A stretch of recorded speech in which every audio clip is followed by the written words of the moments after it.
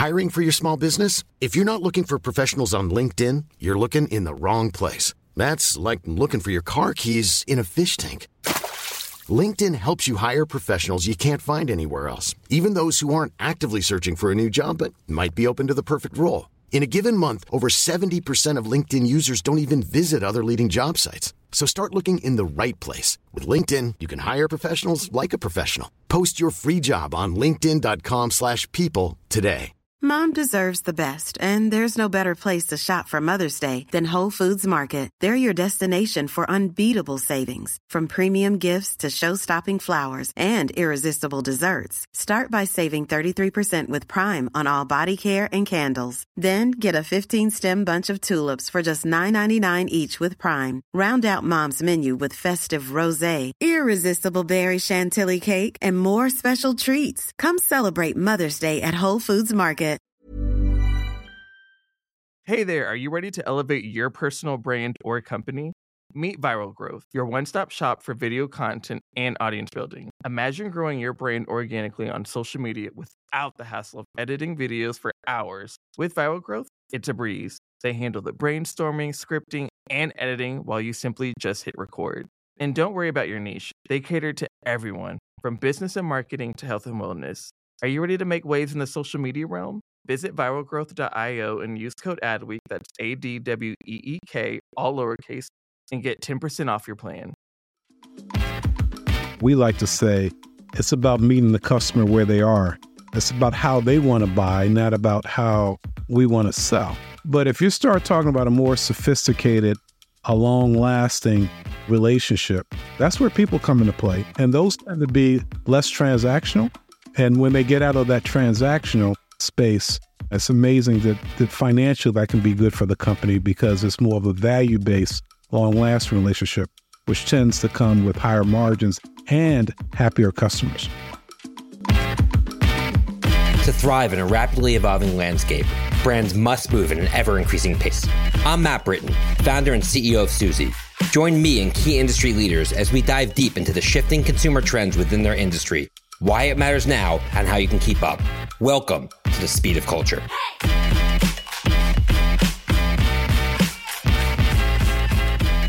Today, we're going to be speaking with Kevin Warren, the EVP and Chief Marketing and Customer Experience Officer at UPS. Kevin has over 3 decades of experience in the marketing world and was recently named in Forbes' 2022 World's Most Influential CMOs list and recognized by Adweek as a 2023 Brand Genius. Kevin, so great to see you. Thanks so much for joining today. Thanks for having me, Matt.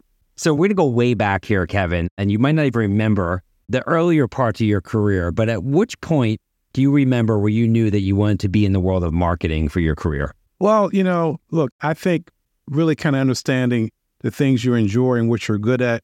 Although I studied finance in university, I knew I was a people person. I like being with customers. I like really understanding how do you compete. So it's just a really good fit. I started out my marketing career really on the sales side. And then as I matriculated up through Xerox at that time, I got more and more marketing experience and started leading marketing organizations as well. Yeah, I think it's interesting. Sales gets a little bit of a bad rap. Sometimes it's typecast, but ultimately the purpose of marketing is to sell stuff. And I think understanding what it means to sell as a foundation of how you're building yourself is incredibly important for anybody entering the marketing space. Well, not only the marketing space, but look, I don't know how a company can be successful if they're not selling things, whether it's services or products, et cetera. And also that face-to-face connection with customers and the customer experience and the competitive landscape and pricing. It was a really good training ground for marketing going forward. Yeah, and I'm sure that you've been on the receiving side of many sales pitches over the years, as well as given sales pitches. What do you think makes a good salesperson?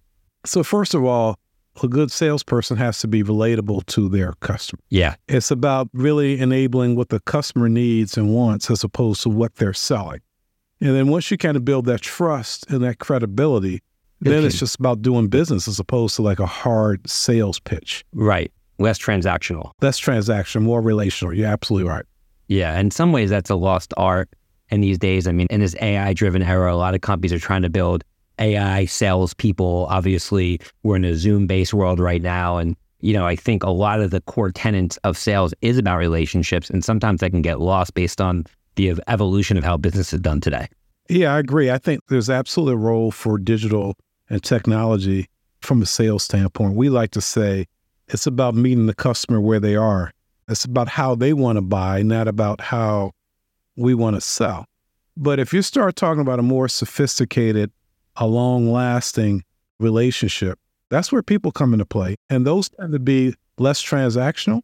And when they get out of that transactional space, it's amazing that financially that can be good for the company because it's more of a value-based, long-lasting relationship, which tends to come with higher margins and happier customers. Yeah, without a doubt. So taking you back in your career, you joined Xerox in the mid-'80s and would stay there for over 30 years. And that's something that we often don't see with young employees who leave school and join a company. They usually look at it as a stepping stone to where they go next. How were you able to, I guess, continue to stay interested at the same company and also, for your sake, stay relevant at such a business for so long? And what are some of the key learnings that you remember from your long career there at Xerox? Well, Matt, look, I was looking at it as a stepping stone, too. It wasn't my plan to be there all the time. I'm sure. My first instinct was just to go there to get some experience and to go to Wall Street. And funny thing happened along the way in that I really enjoyed the company. I enjoyed the people, the relationships, best friends. I either brought there or made there, godfathers of my children. I met my wife there. And so when you have that connection between the company culture and your own values, at some point, the work and the living just kind of go hand in hand. And so I really enjoyed it. And then every time I considered going somewhere else, I would either get a promotion or another cool opportunity to grow, to go outside my comfort zone. And then the next thing you know, you look up and you've been there for a good little while, but you've enjoyed the ride. Yeah. Now, Xerox is obviously a company. I mean, a lot of people know them for making photocopiers, as I'm sure you've heard a million times before. But I really look at it as a company that really reflected over the last several decades, kind of the current state of technology, because it was sort of a business company that had to continue to offer innovation through digital technology for its customers. Like, did you find it to be a challenge, or did you really focus on really understanding where technology was headed to stay relevant? You had to understand the technology piece because, first of all, it was a way to kind of differentiate yourselves from your competitors, but also in one lifetime, just the amount of change, right? So, in the 80s, as you mentioned, that was before really the internet or digital printing. So you really had to kind of understand the impact that technology was going to have on how consumers were going to buy and what the value proposition had to be and what the competitive landscape would be. There would be winners and losers.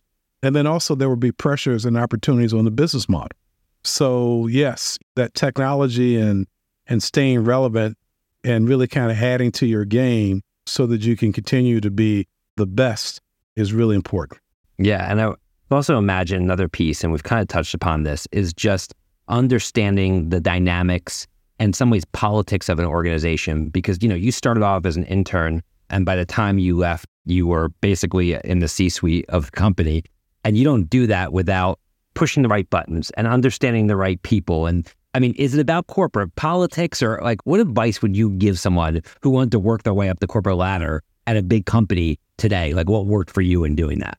Yeah. So look, I'll say a couple of things. One is my mom was a teacher. My dad worked for the local government and drove a cab part-time to make sure we had food on the table and pay the bills and all that stuff. So I didn't have a corporate titan having dinner with me every night at home. But my parents really provided a really good life for me and helped support me kind of go through school. But I did have an older sister who's a librarian, and she gave me this book called What They Don't Teach You at Harvard Business School. And it was really kind of the unwritten rules to kind of help you matriculate through the corporate culture, how to dress, how to take feedback, where to sit in meetings. Up front is better than in the back, by the way. And then as I started working in the company, I gave a lot of thought to the question you just asked. I said, okay, how am I being successful? And then when I see other successful people, what are the things they have in common? And I really, from there, I came up with this framework of success. I call it the success triangle. And it's really kind of three major things. All right. So the one is the top of the triangle is performance. You're not going to get promoted and have all sorts of success or go to company if you aren't able to deliver on your performance goals. And when I say deliver, I mean deliver consistently and at high levels. Whatever your KPIs are, whatever the measurements are, you have to nail them.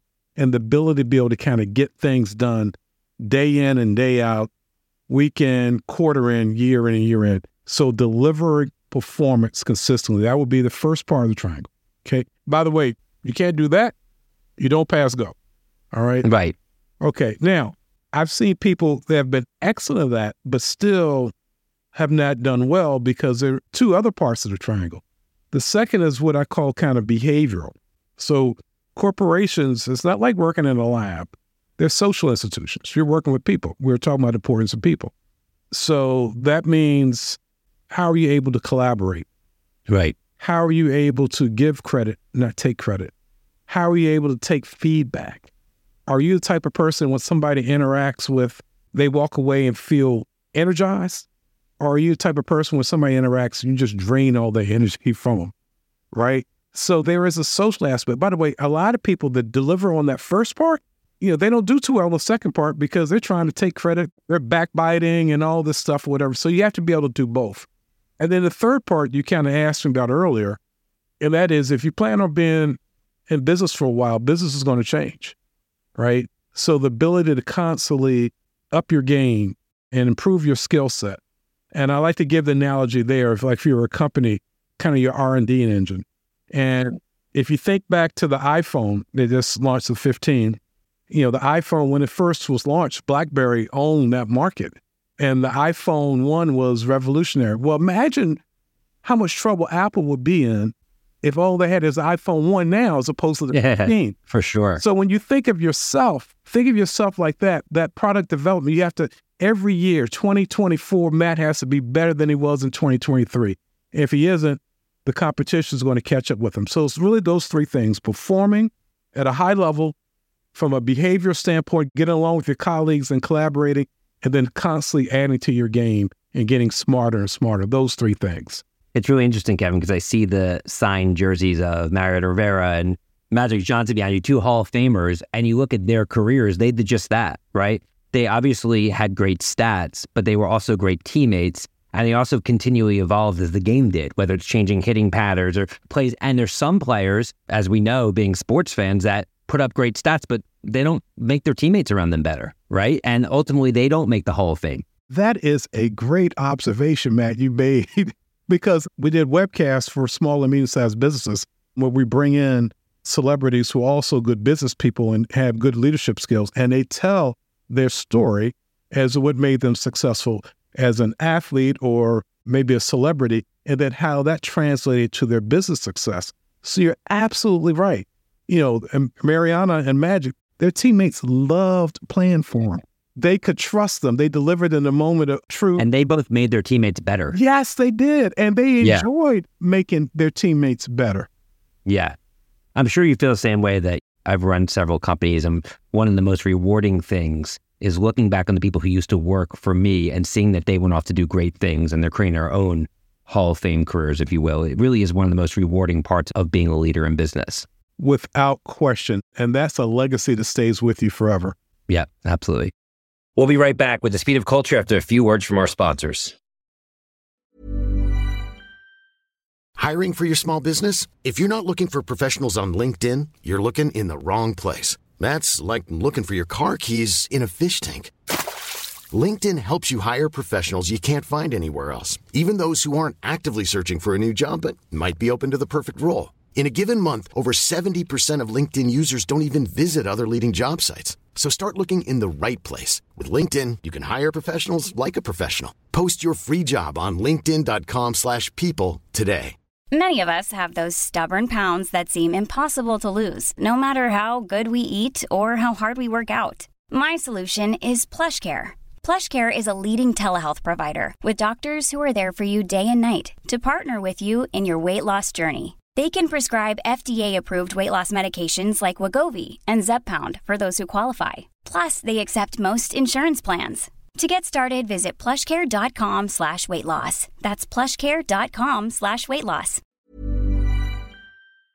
Hey there, podcast fam. Are you ready to break free from the social media rut? Hold on to your hatch because we've got just the thing for you. Meet Viral Growth, your one-stop shop for leveling up your online presence. Whether you're a personal brand or a company, they've got the tools and know-how to take you to the next level. With Viral Growth, forget about those endless hours of video editing. They handle everything from brainstorming to polishing your content so you can just focus on being awesome. And guess what? We're hooking you up with a sweet deal. Use code ADWEEK for 10% off when you sign up. Ready to take your social media game to the next level? Head on over to viralgrowth.io and let's turn those digital dreams into a reality. So let's go back to your career. So you spent over 3 decades at Xerox and then made the decision to make the leap and go somewhere else. Can you talk to us about that decision-making framework? Because I'm sure it was not something that you took lightly back in 2018 to jump to UPS. What was behind that decision and what's your takeaways from that process? Yeah, so at that point, my last position at Xerox, I was the chief commercial officer of the company. The only position above that was the CEO. And we just hired a new CEO. He and I, to this day, are good friends, Jeff Jacobson. So it was really about, okay, what's next? And the options were either, to go run my own company or to go to a big company and drive impact. And so this opportunity at UPS kind of came my way. And to me, I just saw it as really attractive. I mean, this is a company of massive scale, roughly, anywhere from $95 to $100 billion, depending upon the year. That's with a B. Over 550,000 employees, 220 countries and territories. And so from a scale standpoint, it was probably 12 to 13x easily what Xerox was. So that was attractive. It had a brand that was very respected from a trust standpoint there as well, really kind of a halo effect we get from our drivers because everybody loves our drivers. It was in an industry that was growing. Xerox at that time, printing was in a secular decline. So the growth piece was really appealing to me as well. And then from a diversity, equity, inclusion, they had a diverse organization, diverse senior team, diverse board. So from a values perspective, it kind of locked in. And then headquartered in a world-class city of Atlanta was a great place to live and work. So it had all those things. And then the final thing I would say is it was also a place where I thought I could make impact and make a difference. So those things kind of came together, and thank goodness UPS had me. It's been a terrific almost 5.5 years since we've been together. Yeah, and obviously it's had a great turnaround in many areas since you joined. I'm going to touch on a couple of areas. First and foremost is just kind of the brand itself.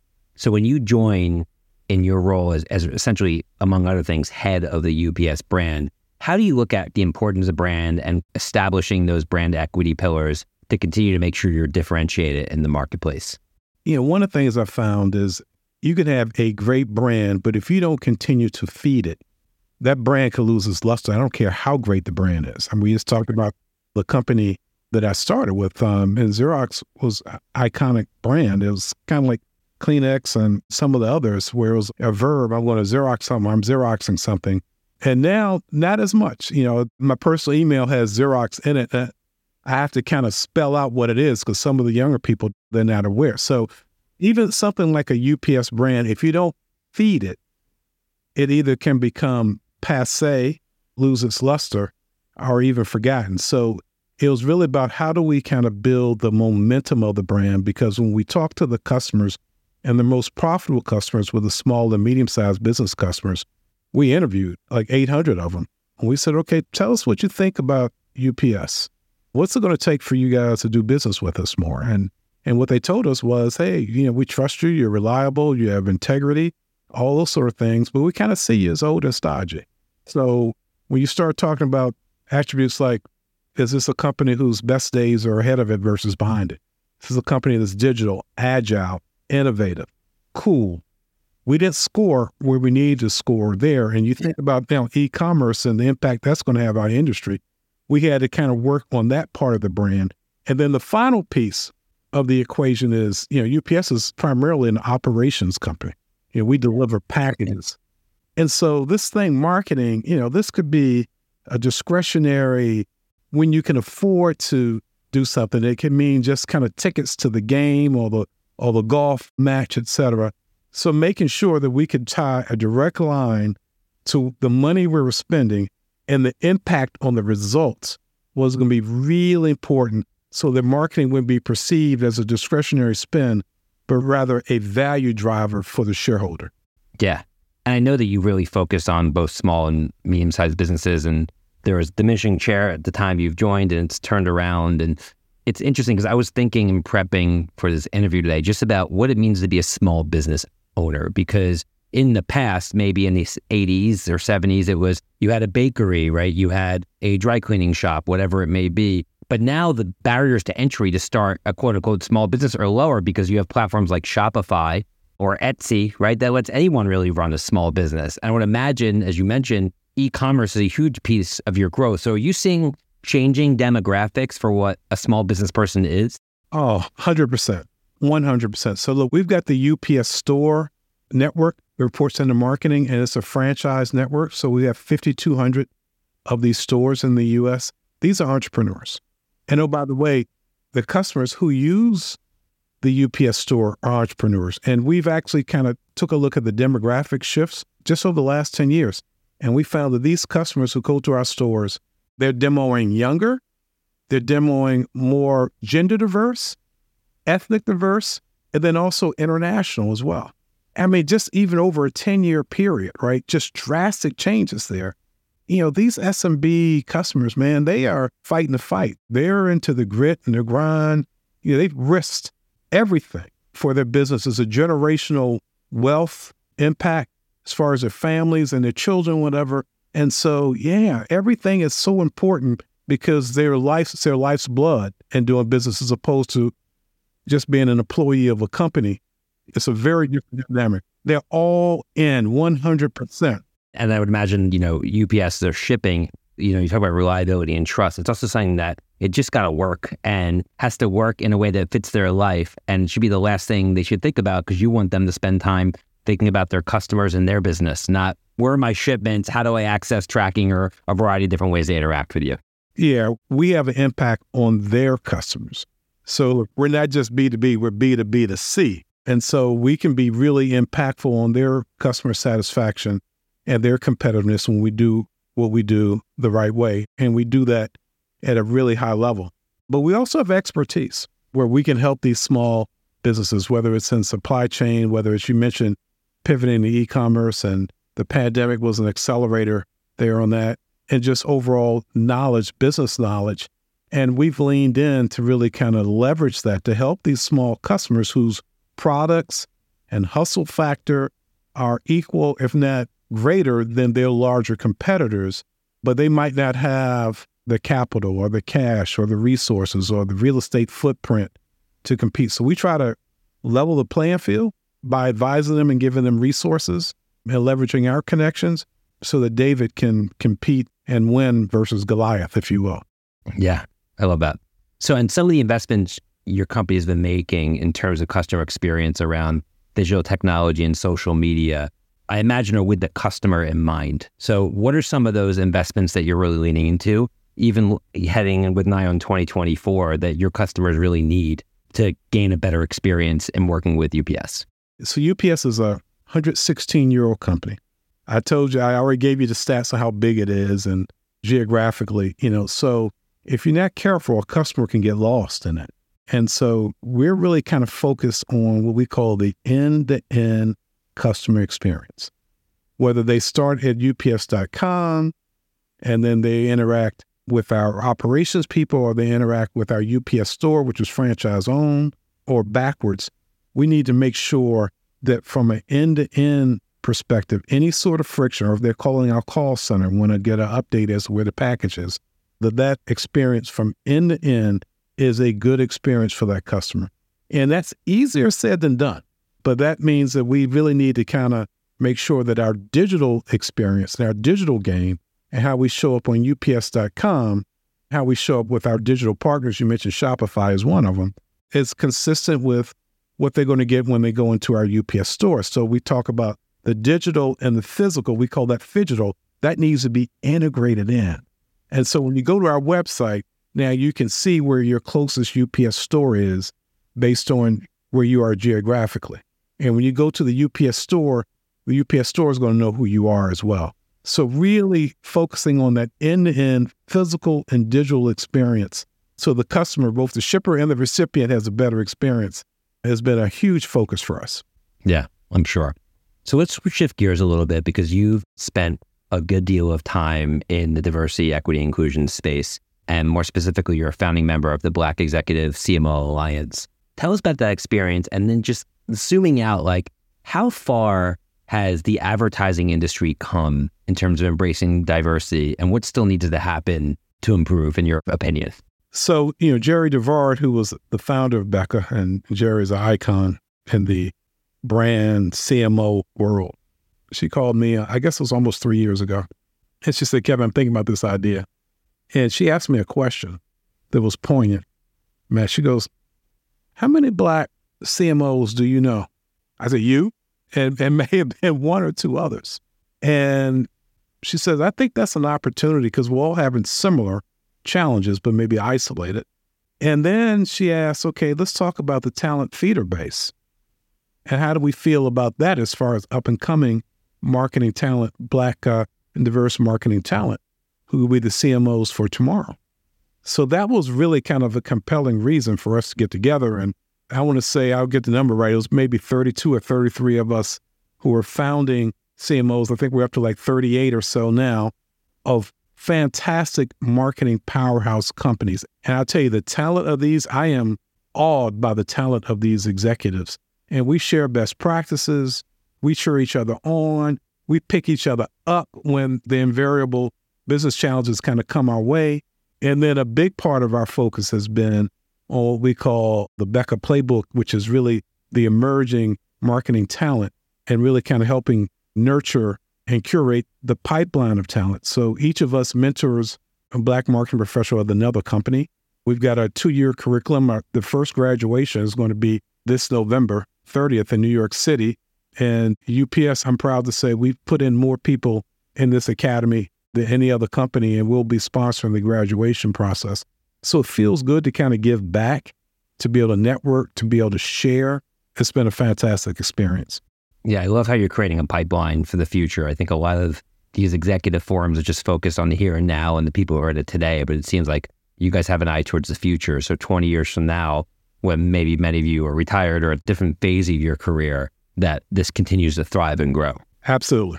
Yeah, it's amazing. So wrapping up here, you've had an amazing career and you're obviously in the seat that most people, if not all, that enter the marketing world want to be in, right? CMO of a $100 billion company and overseeing a really exciting business. What would you tell 20-year-old Kevin, right when you were starting, that he had to know based on your experience today to basically maybe facilitate that in an easier way, or maybe other people who are entering, other Kevins around the world, what they need to know? Primary message would be, and this might sound odd because I've been blessed to have some success in my career, it would be to be bolder, to take bigger swings, to bet on yourself, to take those risks. You've got it. You're probably better than you think you are. There are going to be some trade-offs you got to make along the way. You're going to have to move your family, probably to a bunch of different cities and even outside the country. There's going to be a work ethic, stress tolerance that you're going to have to be able to withstand. But the victories in which you can do for your people and for your customers and for your family are well worth it. So, buckle up, go for it. You've got this. That's amazing. I love that. And finally here, Kevin, is there a quote or mantra that you like to live by that comes to mind? So look, one of the things, I'm inviting you into the offices of UPS. So I mentioned we're 116 years old, and the company was founded by this guy. His name is Jim Casey. It was a small and medium-sized business in Seattle in 1907, with a couple of bikes and a messenger company. And part of what we do as a senior team is our monthly staff meeting. We start that meeting with somebody doing a reading for what we call the legacy books, which are a group of speeches that our founder or other past CEOs have given. And so I did a read. And by the way, each ELT will be appointed. Okay, you're going to do the quote or the reading this month and then next month. So I just had the one last week. And it was really about Jim Casey at the 40th anniversary of UPS, which was in 1947. And he was giving a speech, and he was really kind of challenging the team because as great as the expansion had been, it was really on the heels of World War II. And so the performance had dropped off and the standards had dropped off. So he was really challenging them to get back, no matter whether it's COVID or whether you just went through a labor negotiation or whether you were in a retail recession. Those are his issues, was World War II. And he gave just a fiery speech. And there was one line that I ended the quote on that he said, and he said, basically, determined people create the conditions. They're not victims of it. Don't you love that? Yes. Especially coming out of COVID, where you look at all the companies that thrived and the ones that kind of didn't, is they created this new reality and they were able to thrive during it versus them being a victim of what happened. 100%. That's fantastic. Well, we're going to leave it with that. It's been such a pleasure getting to know you, Kevin, and your journey. And I can't wait to see what you do next. I really want to thank you for joining us today. It was awesome. My pleasure, Matt. Thanks for having me. Absolutely. On behalf of Susie and Adweek team, thanks again to Kevin Warren, EVP and Chief Marketing and Customer Experience Officer at UPS, for joining us today. Be sure to subscribe, rate, and review the Speed of Culture podcast on your favorite podcast platform. Till next time, see you soon, everyone. Take care.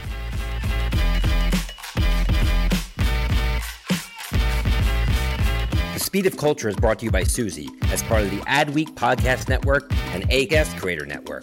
You can listen and subscribe to all Adweek's podcasts by visiting adweek.com/podcasts. To find out more about Suzy, head to Suzy.com.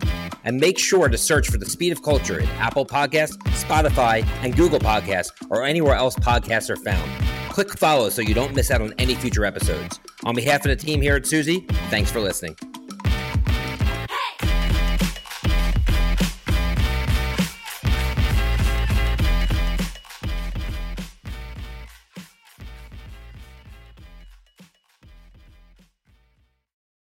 Hey there, podcast fam. Are you ready to break free from the social media rut? Hold on to your hatch because we've got just the thing for you. Meet Viral Growth, your one-stop shop for leveling up your online presence. Whether you're a personal brand or a company, they've got the tools and know-how to take you to the next level. With Viral Growth, forget about those endless hours of video editing. They handle everything from brainstorming to polishing your content so you can just focus on being awesome. And guess what? We're hooking you up with a sweet deal.